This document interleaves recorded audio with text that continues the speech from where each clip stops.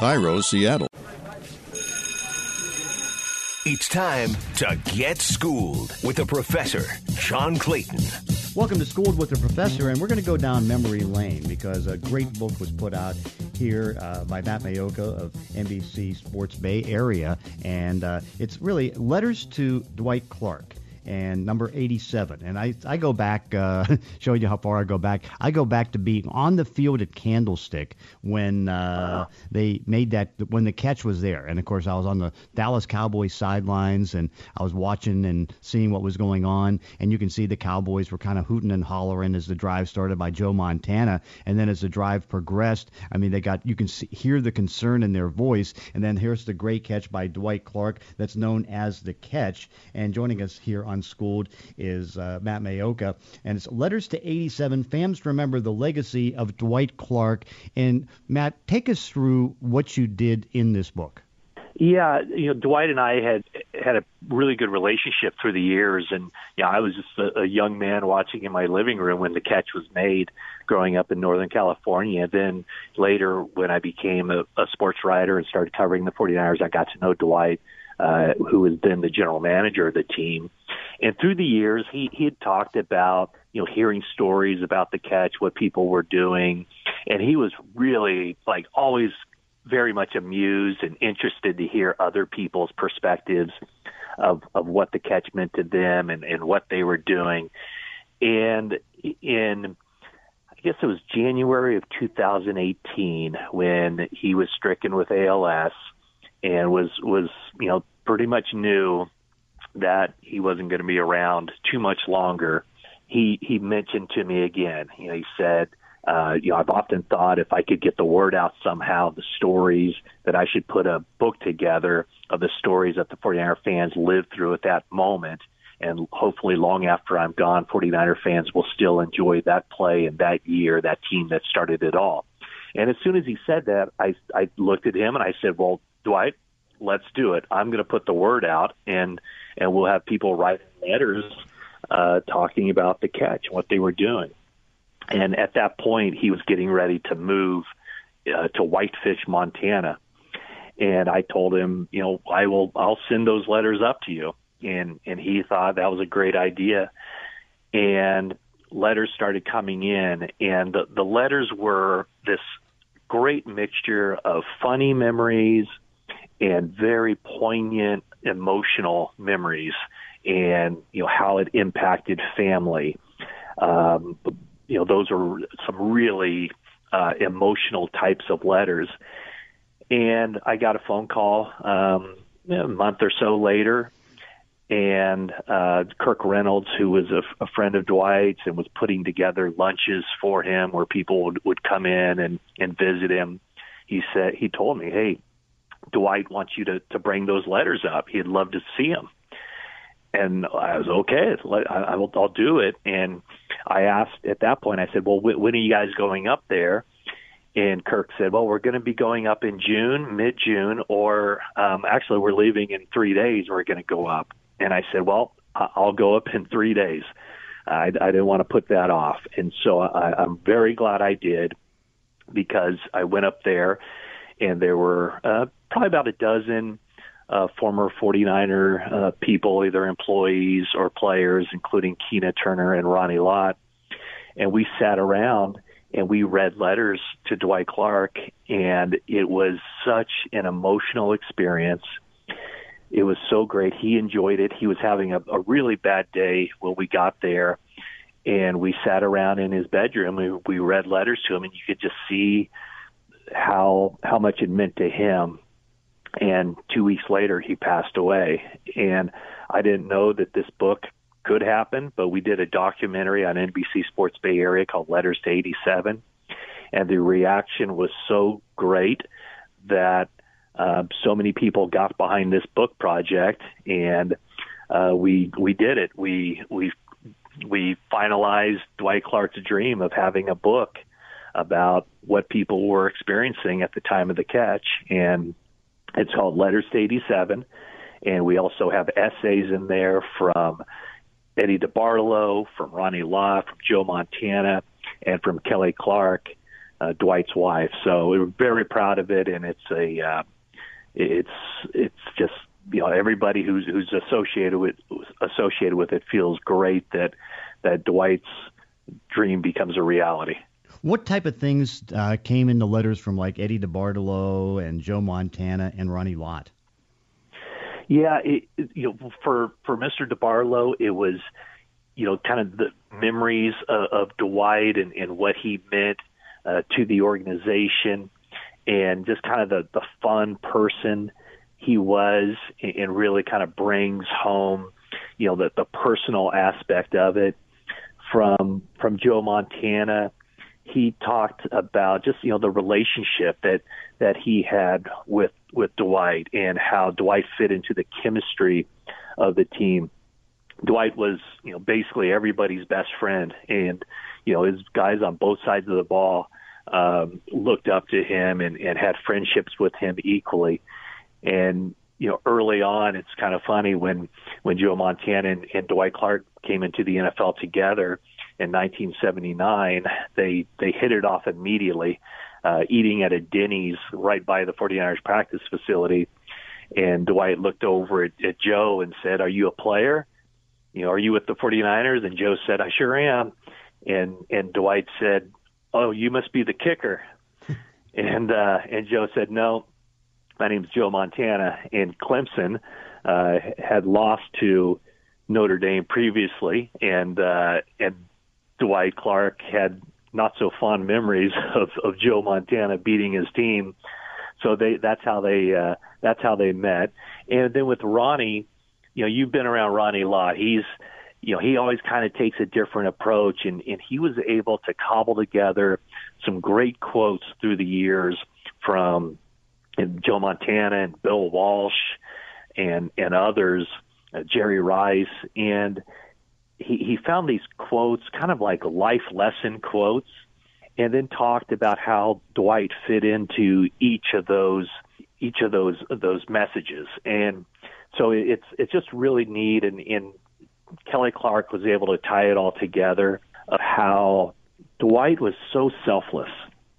The catch was never about him. He was very humbled by that, and he had a great perspective of knowing the importance of the catch to a degree.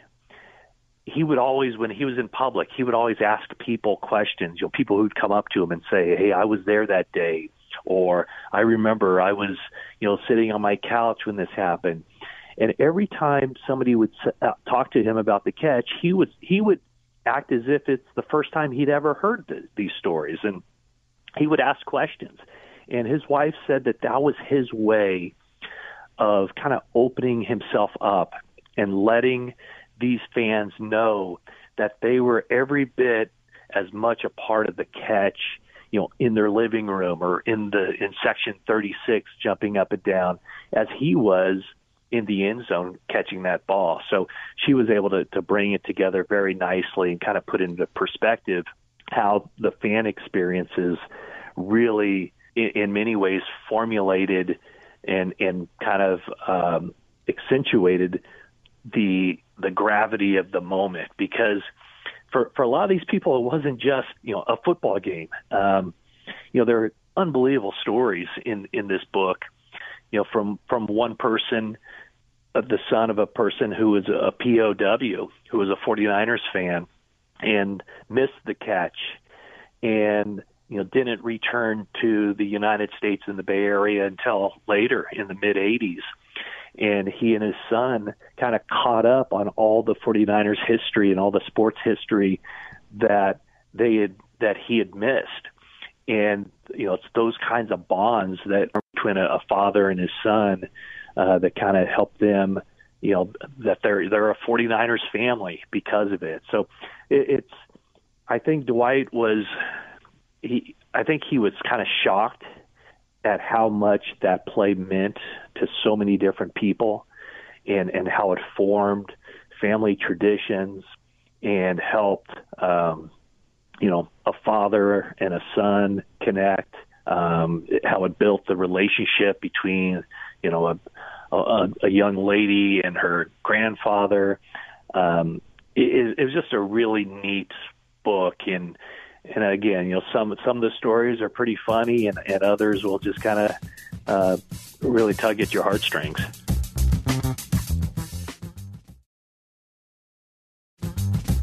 Kind of put it in perspective for those that weren't around when I was on the field watching the catch, and you were there in the Bay Area watching it on television. Put it in perspective as far as what it meant, historically in the NFL. Well, at that point, the 49ers hadn't won anything. They had never won anything. They were among the laughing stocks in the NFL, and they had some good teams previously. They came into the NFL in 1950. They had their share of Hall of Famers, and they had some really good teams in the early 1970s, teams that were capable of going to the Super Bowl, capable of winning the Super Bowl. In 3 consecutive years, the Dallas Cowboys beat them in the playoffs, including one year where they recovered an onside kick late in the game, and Roger Staubach brought the Cowboys back for a crushing defeat for the 49ers and their fans. So after that, the 49ers kind of fell off the face of the earth for several years, and it wasn't until 1981 where they had this team that just kind of came out of nowhere. And of course, they would be facing the Dallas Cowboys for the NFC Championship. And at that point, the San Francisco Giants had never won a World Series. The only Bay Area championships to that point were from the Oakland A's and the Golden State Warriors on the other side of the bay. So San Francisco was going through a time where there's a lot of tragedy in the city, with all kinds of things, including the AIDS epidemic. So the kind of an assassination of the mayor, the Jonestown tragedy, the mass suicide there, which was from the People's Temple that was based out of San Francisco. So there was just a lot of negativity and tragedy, and the city was not in a good place at all. And not to make too much of that, because those are real life situations, but it just kind of all kind of fed into this kind of defeatist attitude that nothing good can ever happen in San Francisco. And when that pass appeared to be sailing out of bounds, and for Dwight Clark to reach into the heavens and pull that down, and then for the defense to hold, it was indescribable euphoria. And then 2 weeks later, they win the Super Bowl, and 1 million people line Market Street to celebrate that. And the faces of that championship were Dwight Clark and Joe Montana. And Joe was, a little bit aloof and kind of mysterious in a way. And Dwight Clark was this unbelievably handsome, charming Southern gentleman who was dating Miss Universe, Sean Weatherly. And he was so accommodating. Fans loved him, and he loved the fans. And so many people that we heard from had great memories of meeting him in a restaurant or wherever. And he always took the time to sign autographs and say hello and ask questions. So as one of the letter writers stated, that the moment in itself, that play, that team was about as good as it gets. But the letter writer Marley Ortega from Petaluma said what pushed it to perfection was the man who did it, Dwight Clark. And that kind of really summed up, I think, how the Bay Area felt about Dwight Clark and his legacy. Of course, so it's Letters to 87. How can anybody, and by the way, 100% of the book and the royalties donated to the Golden Heart Fund. So how can everybody get Letters to 87? Yeah, thank you, John, for mentioning that. And that was something that Dwight wanted. Anything that ever came out of these projects associated with the letters, he wanted it to go to, quote unquote, his guy, my guys. I wanted to go to my guys. And so the Golden Heart Fund raises money. It's a 49ers alumni-driven charity that helps former 49er players in times of financial, emotional, and physical need. So all the money from this book, no one's getting a penny. All of it is going to that fund. And you can get it anywhere, wherever you buy your books, on Amazon. You can go to lettersto87.com, find out more about the book, including links where you can buy it. But certainly Amazon is a good place to get it. Okay, we'd be remiss not to talk about a little bit of the current 49ers. Right now, from what you see, despite the injuries, how good of a football team is this? Well, I think they're set up pretty well where the injuries, there are 7 guys who won't practice this week or play in the final preseason game because of injuries, of course.